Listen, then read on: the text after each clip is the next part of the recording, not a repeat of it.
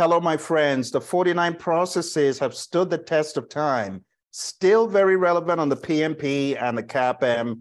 And this beat up PMBOK guide of mine is a testament to the fact that they're still going strong. Let's take a look at all 49 very rapidly. The first one is develop project charter. And this is where we get a project charter and an assumption log. Our main goal is to develop that project charter to give us some background, some understanding, and most importantly, it authorizes the project. The second thing that we do in integration is we develop a project management plan, and develop project management plan gives us this assembly of all the plans, the baselines, all of those components are talked about on page 89 of the 6th edition. The next thing in integration is deliverables coming out from direct and managed project work. The main thing we're doing here is we're executing the work. So we're definitely going to get deliverables, WPD, and the issue log. The next process in integration is the one known as managed project knowledge. This is where we're managing the flow of knowledge within the project. We're going to get the lessons learned register out. And what you need to remember is our main goal is to ensure that communications about the lessons that are learned flows throughout the organization. It's not just for the project. The next thing that happens in integration is monitor and control project work. This is where we're going to get work performance reports as an output. The work performance reports take all the WPI, work performance information, puts it all together, chunks it all together, and takes the most relevant pieces that needs to be communicated to stakeholders. The next thing we have here is PICC. Perform integrated change control. This is where the CCB approves or rejects change requests. The outcomes of change request reviews are documented in the change log. So we have right in here in our project documents updates, a change log, but we also have approved change requests, which is our major output. We use these change control tools to get clarity. Finally, we have our close project or phase process. This is where we're closing out a phase or the project as a whole. We are transitioning the deliverable to the customer and carrying out a final lessons learned for a phase or project as a whole. And you can see we have a final product, service, or result transition, and we have a final report. And that is pretty much what you do in the aspect of integration management. It's that simple. Now, I see a lot of people getting carried away with the tools and techniques, with the inputs. Honestly, the inputs, don't get carried away with cramming this stuff. It's not worth it. What you need is an overall view, as quickly as I went through it with you, about integration, and then the major outputs, not every single output, but the major outputs. That's what I would advise, all right? So if you've been spending time trying to cram everything, highly, highly discourage it, okay? Of course, at a high level, anyone studying for this exam needs to know initiating, planning, executing, monitoring, and controlling and closing. That's a given. Anyone studying for this exam has got to understand the flow of WPD becoming WPI, becoming WPR, right? Just knowing that flow is going to help you, all right? So if you haven't spent time, understand that direct to manage project work gives you this. And then this goes to all of these monitoring and controlling processes, which give you work performance information. That goes into monitor and control project work. It gets whittled down into a WPR, and that goes into a number of places down below here: perform integrated change control, manage team, manage communication, monitor risk. No one's going to ask you this rote on your PMP exam. That's for sure. For CAPM, before the exam changes in 2023, yes, perhaps. But this is just good understanding, good knowledge. Data becomes information, becomes reports, all right? Moving on to scope. We plan scope management. We get a scope management plan and a requirements management plan that guide us on how to carry out those functions. Then we collect requirements. We have all manner of tools and techniques, interviews, focus groups, facilitated workshops, questionnaires, surveys, context diagrams, and many more that are buried in all these data gathering, data analysis, and so on. But you need to understand what you're getting is your requirements documentation, and you're getting your requirements traceability matrix, your RTM. The next thing that happens is we define scope. The big ticket item from here is your project scope statement. Your project scope statement, you got to remember, it has inclusions, exclusions, your detailed deliverable description, and the acceptance criteria. In the world of traditional, when we say acceptance criteria, we're talking about the deliverable. So keep that in mind. So this is really important, it's pivotal to your understanding about scope management. Now, in scope management, we have the WBS. You got to understand the different pieces of the WBS, the root node, the control account, the work package. All of these are defined in the PMBOK guide, so spend some time there. Little nuances like the planning packages and what it means to have rolling wave planning, that is something else to focus on. All right? And then we get into validate scope. Validate scope is where we get accepted deliverables as an output. And last but not least, we have control scope. Now, for those folks who are wondering, but Phil, you didn't show the create WBS. Well, let's go to create WBS really quickly. As far as the major output, it's your scope baseline. You got to remember that your scope baseline has got three things. It's got your WBS, it's got your WBS dictionary, and it's got your project scope statement, all right? And that's pretty much it for scope. Now, going into schedule, schedule has got 6 processes in it. So very quickly, the first one is plan schedule management. We get our schedule management plan, which guides us on how to manage the schedule. Then we have define activities. We have 3 major things: activity list, activity attributes, and a milestone list. Then we move on to our next one, which is sequence activities. We use PDM, dependency determination, and integration. You got to know these definitions. So I'm going through them pretty quick, but you got to remember the relationship types. You got 4 relationship types: finish to finish, start to start, start to finish to start. You got to know all of those. And you also need to know the dependency determination and integration. So you got to remember you got external dependencies, internal dependencies. You got to remember that you got mandatory, discretionary. You got to remember the other words for it. Like mandatory, call it hard logic. Discretionary, call it soft logic. You got to know all those little nuances. Then we move into estimate activity durations. You got your duration estimates. And wherever you have estimates, remember, you get your BOEs. For your exam as a whole, you got to understand all of these estimating approaches. So analogous is from the word analogy. You're using the history as a basis for what you're estimating. It's not in a lot of detail. It's very loosey-goosey and not as accurate. Then you've got parametric, which uses a parameter or an algorithm to estimate. You got 3-point estimating, which uses a pessimistic, the optimistic, and the most likely. So for the beta distribution, you've got P plus 4M plus O divided by 6. For the triangular distribution, you got just a casual P plus O plus M divided by 3. You got to remember that. And bottom up is going all the way down to granular levels, rolling that up. This is going to help you across the different knowledge areas for your exam. Okay. And then we have develop schedule. This is where you are putting everything together. This is where you look at your schedule network analysis, which is a potpourri of different analyses that you use. We have the critical path method, which is understanding the longest path, which shows you the shortest time in which you can complete the project. We have resource optimization, resource leveling, resource smoothing. You got to understand that smoothing does not affect the critical path, but leveling could.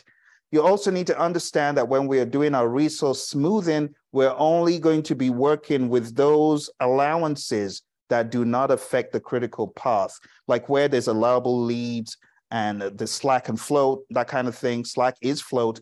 So just understand the differences between the resource leveling and smoothing. Leveling could be very bad. Those of you who use MS Project, you know that little button for leveling. You don't want to use that because it could mess up your entire schedule.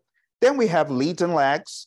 Deliberately starting an activity earlier is leads. Lags is deliberately delaying an activity. Then we have schedule compression.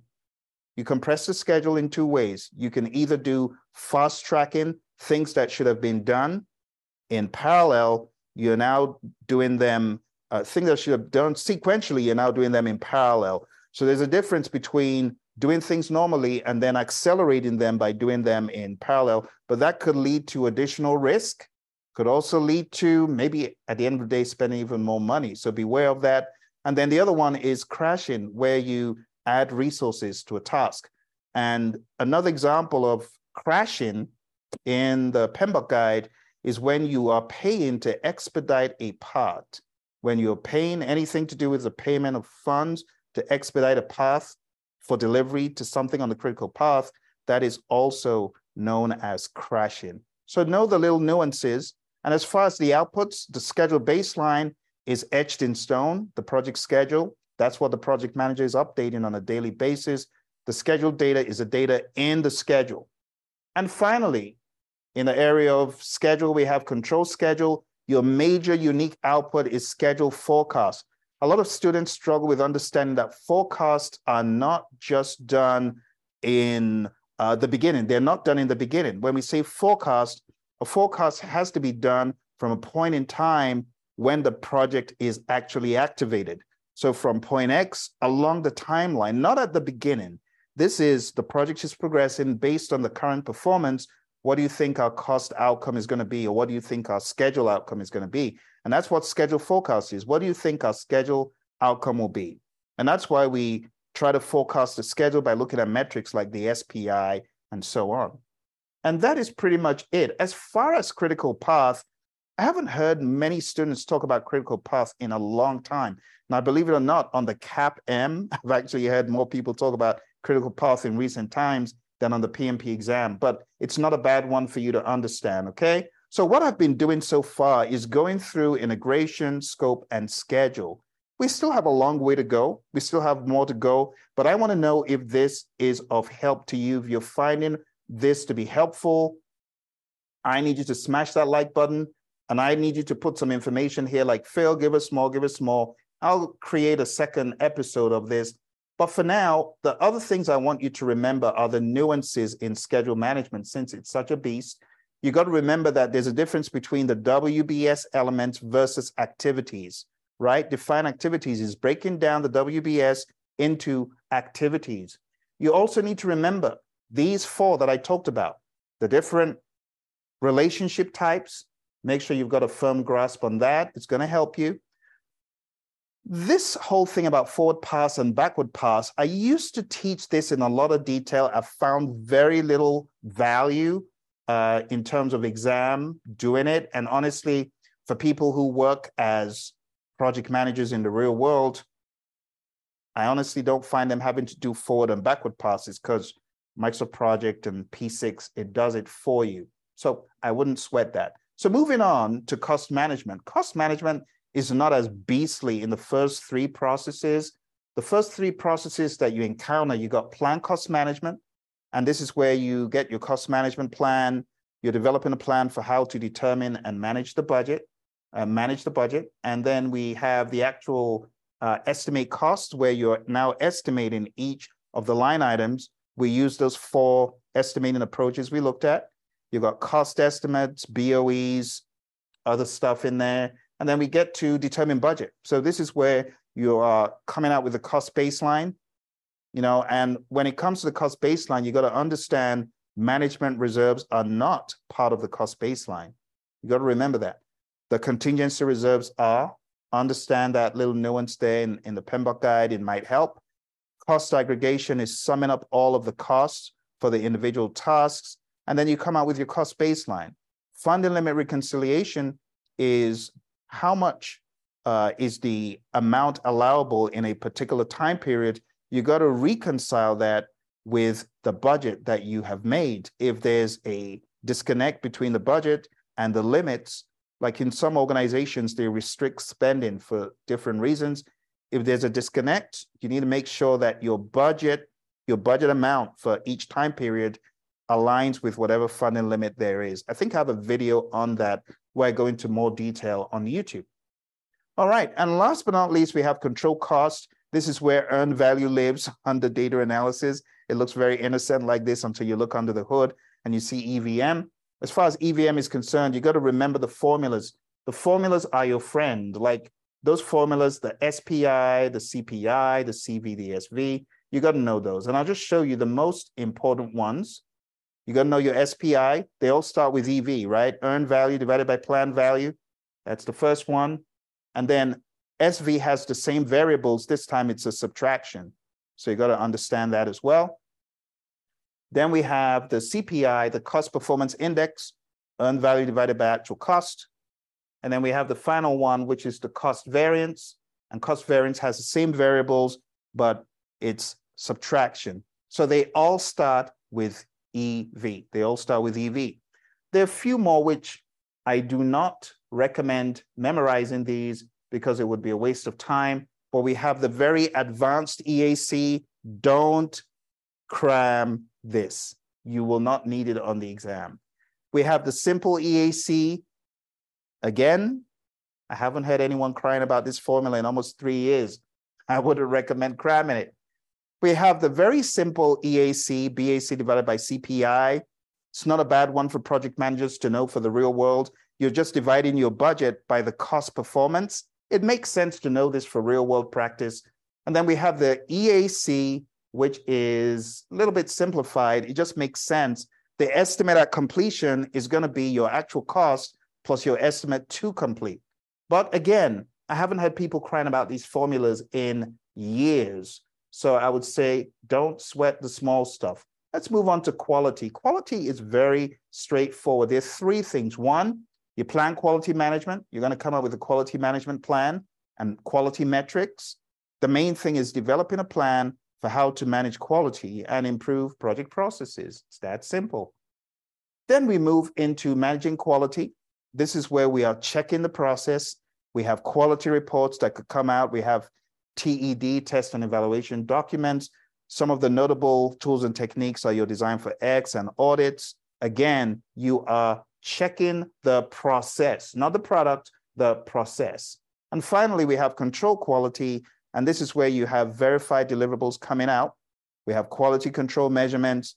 We do our inspection. That's what we're doing. We're doing our inspection as the performing organization. So you've got to keep that in mind. There are many different tools and techniques you can have from this area: affinity diagrams, flowcharts, which need no introduction, cause and effect diagrams, histograms, matrix diagrams. If you've ever used Excel, then you've definitely used those.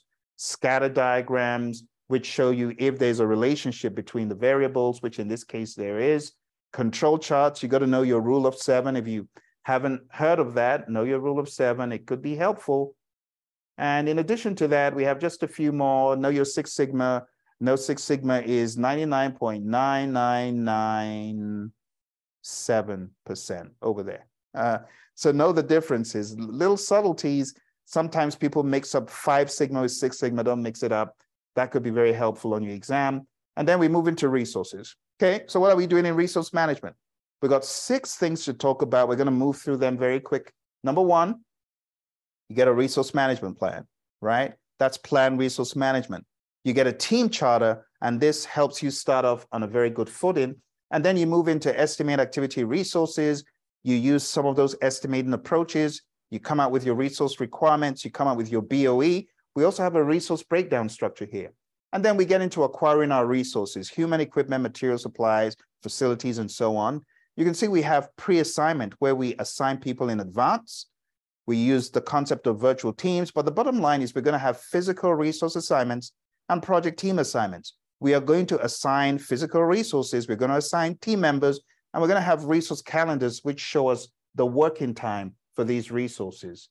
Then we're going to move into develop the team, the humans. This is all about the humans. We could co-locate them. We could use a concept of virtual teams, communication technology to build a team.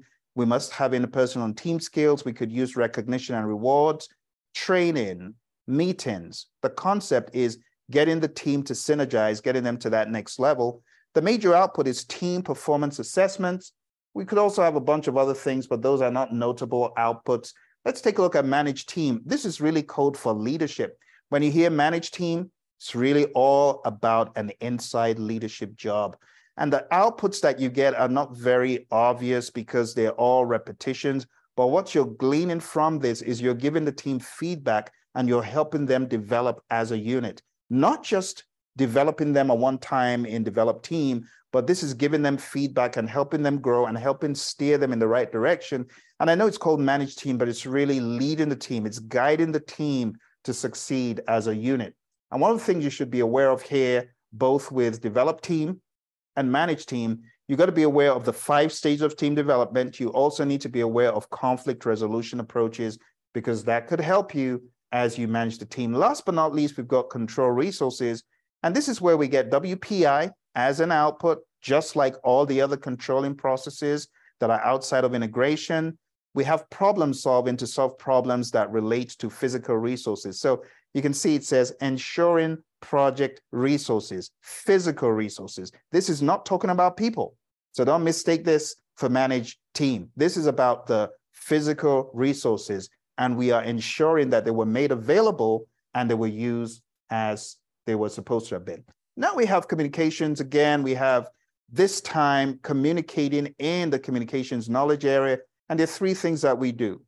We plan communications management. It's this. We plan how we're going to communicate. What are we going to communicate? Why and when? I call it the 5 W's. The what, when, where, who, why, and how of communicating.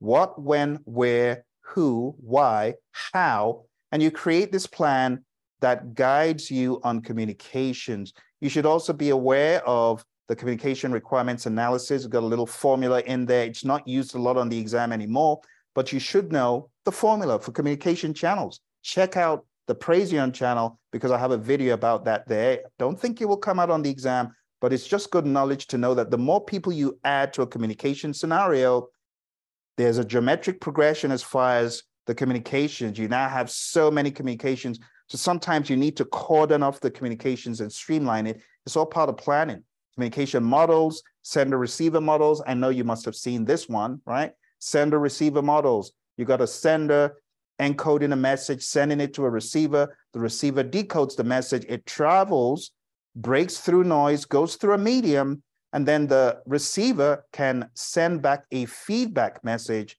back to the sender to assure the sender that the message was understood. And then we move into our managed communications process. This is where we generate project communications. We are communicating with the stakeholders, sending out reports, and all that kind of stuff. We're customizing reports as well. So project reporting is where we talk about ad hoc reports. Goes into monitor communications. Note the word is monitor, not control. Why is that? Because the PMI is sensitive not to use the word control, where people are focused. So things like communications, stakeholder, you can see it says monitor stakeholder engagement, monitor communications, and risk. You can't control risk. It would be nice, but you can't. You can't control risk. So we use the word monitor. It's a softer word. 3 times in monitoring and controlling, you have the word monitor being used. And that's communications for you. You plan, you manage, you monitor. Now we're going over to one of the huge beasts on the exam. It's the behemoth. It's risk. Risk is very significant because it touches every area. You can have cost risk, schedule risk, scope risk, procurement risk, everything risk. So it starts off with a risk management plan. You definitely want to include your stakeholders. So we have our stakeholder register as something we need to have coming in here. And we're going to end up having a risk management plan where we have planned how to manage risks, the frequency of the risk meetings, who needs to be involved, and so on. Then we go into identifying the risks. We identify the risks and we document them in a risk register. You got to remember the cause, risk, and effect model is what you want to model because the PMI espouses this. You could also get a risk report as an output. Remember, it's the state of the union address for risk on the project, the high-level stuff, not the minutia. We don't want to go into the minutia, except the lower level risks are so detrimental. Then we want to include them in there. But we always want to summarize stuff as much as possible. And then we have prompt lists, which help prompt us to identify risks on the project. Then we get into qualitative. The difference between qualitative and quantitative is qualitative gives you a risk score. Quantitative gives you EMV, expected monetary value. When we talk about the qualitative risk analysis, you've got to remember it's more of a categorization. You're categorizing the risks, you are scoring the risks, and then you're going to rank them. And when you're done ranking them on that first go round, you then take a look at other qualities of the risk. You take a look at the manageability, you take a look at the propinquity, you take a look at the dormancy, the proximity, all those things talked about, you can then look at those as well. Not just probability and impact. That's for the layman. You want to go to the next level, talk about urgency and some other qualities of risk. When you're done with qualitative, that's when you go into quantitative. And be aware that PMI say quantitative is optional. You don't have to do quantitative. It's optional in project management, but if you do, make sure you do it well. To find out how to do it well, to get an idea, I want to advise you, check out this website. I kind of like it. I used to go to that website when I was young in the world of PMI, just trying to know what a Monte Carlo was. It's called Palisade, Palisade. They've now been bought, but the palisade.com should still lead you to the website. Check it out. You'll thank me later, especially if you find yourself going into the world of Monte Carlos. They got some very good add-ons to the likes of Excel, Microsoft Project. So this is quantitative. It's optional. A lot of companies don't do it because they can't even do it well. A lot of companies, they don't do it because dollar signs make them nervous. From here, you're going to find the EMV, expected monetary value, which is in currency, which is why a lot of people run away from it.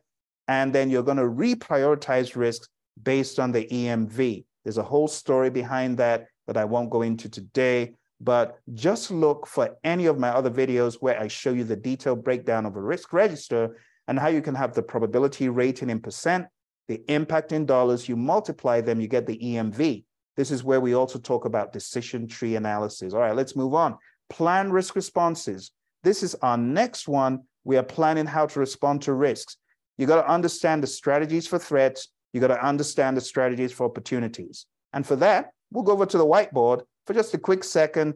I want to remind you of two mnemonics. The first mnemonic is A-team. What does this stand for? Avoid, transfer, escalate, accept, mitigate. Those are your 5 approaches to negative. This is negative risks or threats, they call them, right? Keep that in mind. Then we talk about positive risks or opportunities. I have a mnemonic for this. So the first one was A-team, right? A-team, remember Mr. T and the A-team, don't forget that. And then the next one is for positive, and it's easy, a play on words, E-A-S-E-E. So the first one is escalate. Everyone knows escalate, and everyone knows accept, right? And then we have share, and then we have exploit, which is where we are very aggressive in pursuing that positive risk. We take that probability to 100, and then we have enhance. And enhance is where you are increasing the probability or impact of a positive risk, but it's not as aggressive as exploit.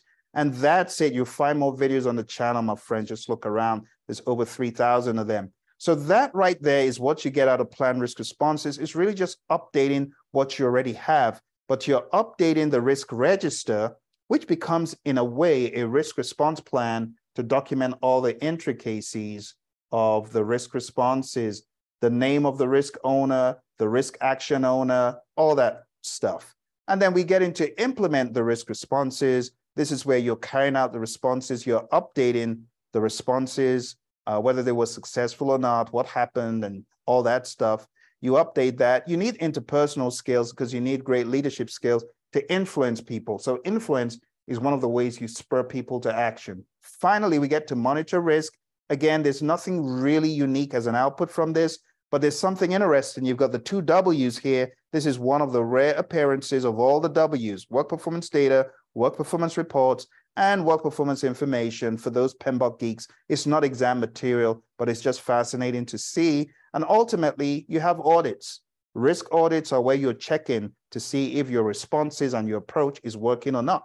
And that's monitor risk. You got to keep monitoring your risks. If you find a new risk, it's here in monitor risk. You find a new risk, and then you document it in the risk register.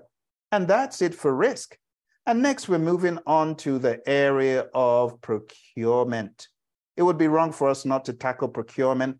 In fact, why don't we just do everything? You thank your buddy Phil later, but I want you to first of all thank me with a like on this video. Smash the like button, my friends. Share it with your other friends. Too many people struggling on this exam. And I just want to help you to comb through the monster, the behemoths, because I know a lot of you have been pummeled by the behemoths daily. No. We're going to put a stop to that. So I want you to bookmark this video.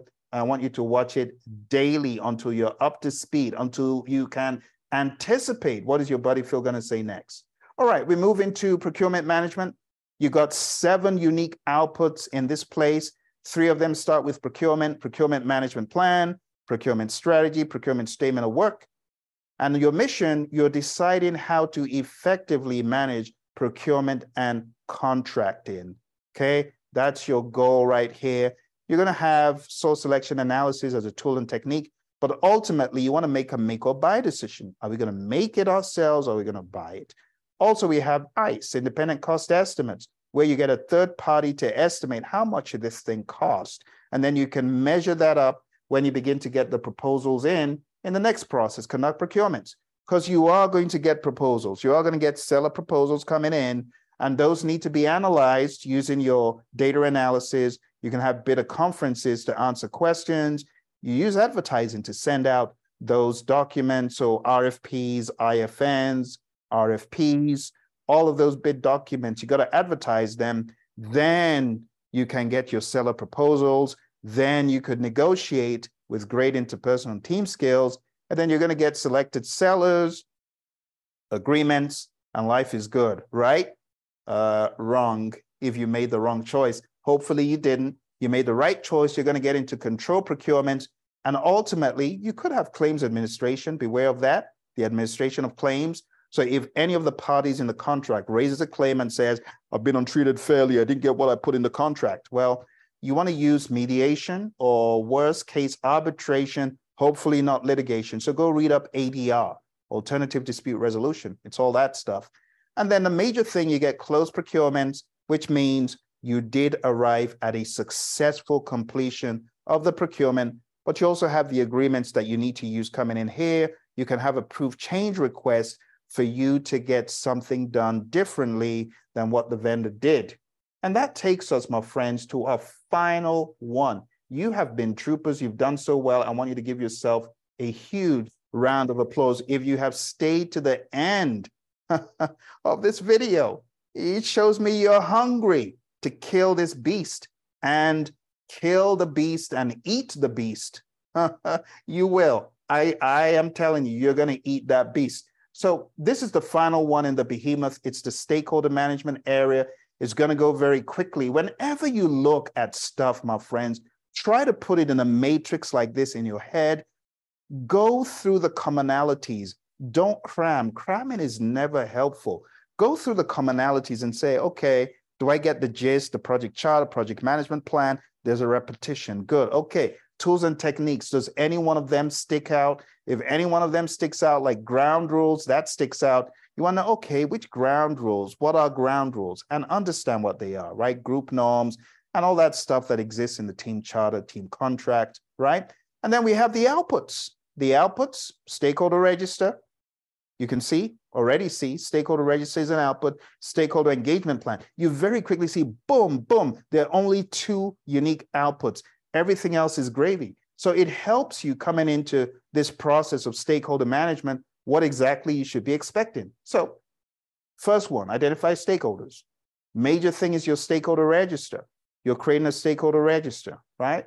The second thing that happens here, and let me just break this down once and for all, because I really haven't gone in here. So each of these, data gathering, data analysis, data representation, you know that when you look under the hood, you know there's more. I just haven't been showing you more. But right here, you can see examples, questions and surveys, brainstorming, stakeholder analysis, all that stuff. So do look under the hood, not to cram, but to understand what each tool and technique truly is and what it's doing for you as a project manager. Another example here is going into planned stakeholder engagement. We use this SEAM, S-E-A-M, Stakeholder Engagement Assessment Matrix. C for current, D for desired. I have a stakeholder who's currently unaware, they're so clueless, asking me same questions every meeting. How do I get them to be more supportive? It's a mindset that your team needs to have to collaborate to decide, okay, this is how we can move our stakeholder from unaware to supportive. Our stakeholder is right where we want them. D, desired, C for current. They're in a leading position. That's where we want them. That needs to be the mindset, okay? Now, going into planned stakeholder engagement proper, the major output, the stakeholder engagement plan. It's that simple. Then we get into the next one, which is manage stakeholder engagement. And this, there's nothing unique. So what exactly are we doing here? Well, we're managing stakeholder engagement and keeping our stakeholder engaged by communicating with them and working with them. You got to communicate with the stakeholder. You got to work with the stakeholder. You got to keep them engaged at the right level. Different stakeholders need different levels of engagement. So just keep that in mind. All right, moving on to monitor stakeholder engagement, my friends. What we're doing here, again, we don't see any unique output, but we are monitoring our stakeholder engagement while taking any necessary corrective action. One of the great ways of knowing how well you've done here is by saying, you might fill in this survey. What would you give us for a net promoter score? If you're going to recommend us on a scale of 1 to 10, what is the likelihood that you would recommend us? And if all you're hearing is crickets or you're seeing a 0, it's not good. Probably means the stakeholder won't recommend you, and therefore you need to do better. That's what it means. Now, another question I get from people is, Phil, okay, you've gone through 6th edition stuff. I'm a little bit nervous because I haven't opened up that other book. Which other book? The 7th edition. So what do I recommend for the 7th edition is what people ask me. Well, what I recommend that you do is you know the principles that the PMI talk about in the 7th edition, because as far as the 6th edition is concerned, we are done right now, my friend. We're done with the 6th edition. So I hope you found that to be helpful and valuable. Right now, we're moving into a little bit of information about the principles of project management and the code of ethics. So this is just a very quick reminder. If you have not studied the PMI Code of Ethics and Professional Conduct, I need you to do that. So let's refresh. There's the address, right? Just Google it, you'll find it. But it's all about understanding what this document is for at a high level. That's chapter 1. Chapter 2 is about understanding responsibility and accountability. Chapter 3 is about understanding respect. Chapter 4 is about fairness, and 5 is about being honest, okay? You need this, absolutely need this for your exam. Please know this code for your exam. Then moving into the different principles, the 12 principles of project management as created by PMI. Again, I want to alert you to a document that's out there. It's free. I'm going to show it on the screen. There's the long address. Just do a search, PMI 12 Principles of Project Management, and it takes you to the narrative for each one. So stewardship, let's make it small enough. It says stewards are responsible to carry out activities with integrity, care, and trustworthiness. What about team? Project teams are made up of individuals who wield diverse skills, knowledge, and experience.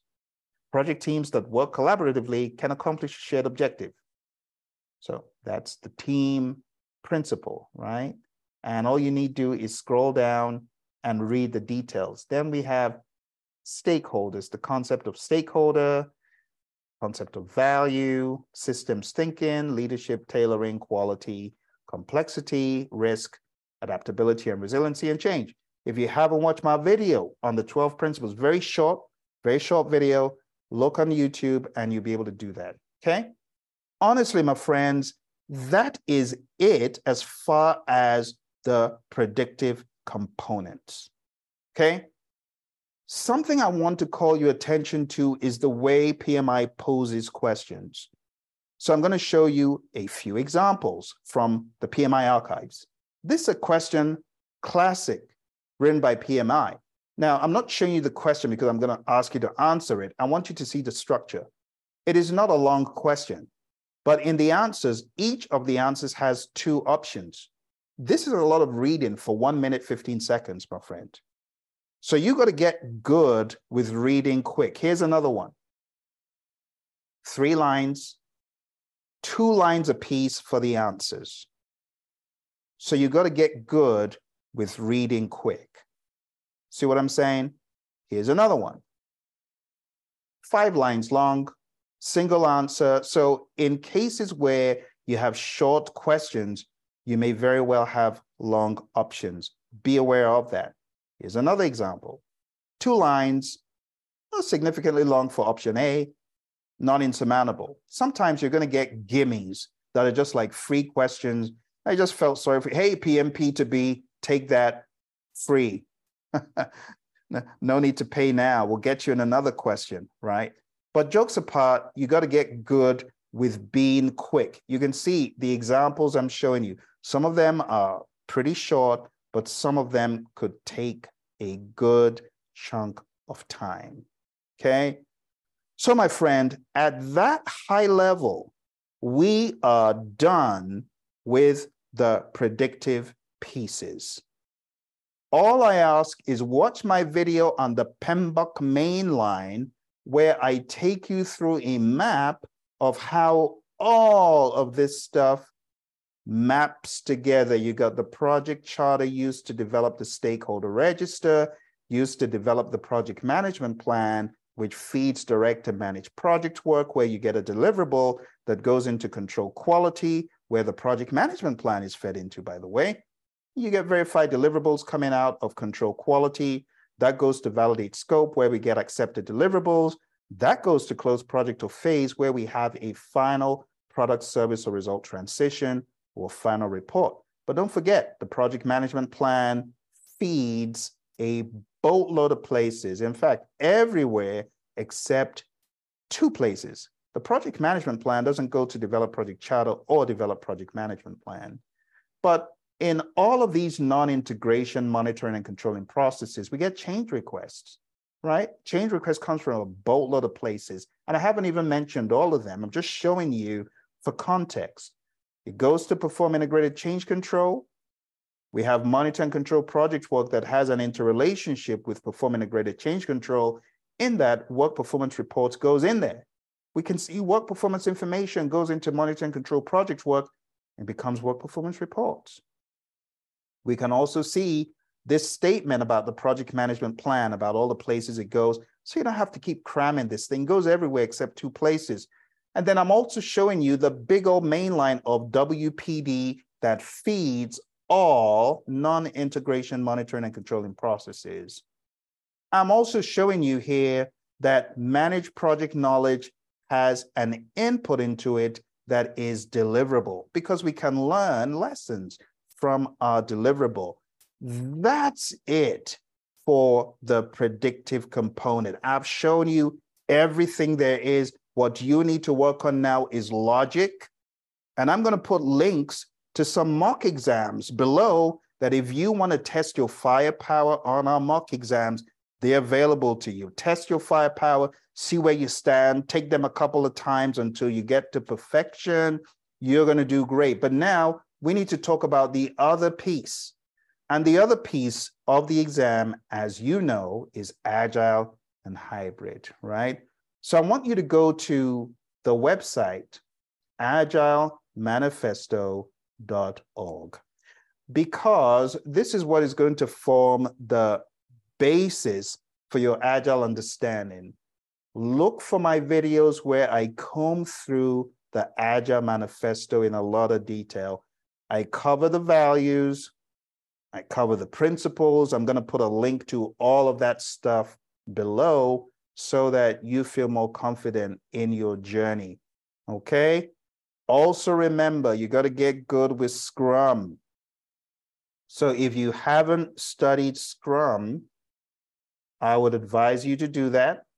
There are a lot of resources, both online and other places, that can help you better understand Scrum. The Scrum Alliance, they got content out there. Ken Schwaber has his website, scrum.org, where you can take Scrum open assessments to get good in Scrum. I highly advise it.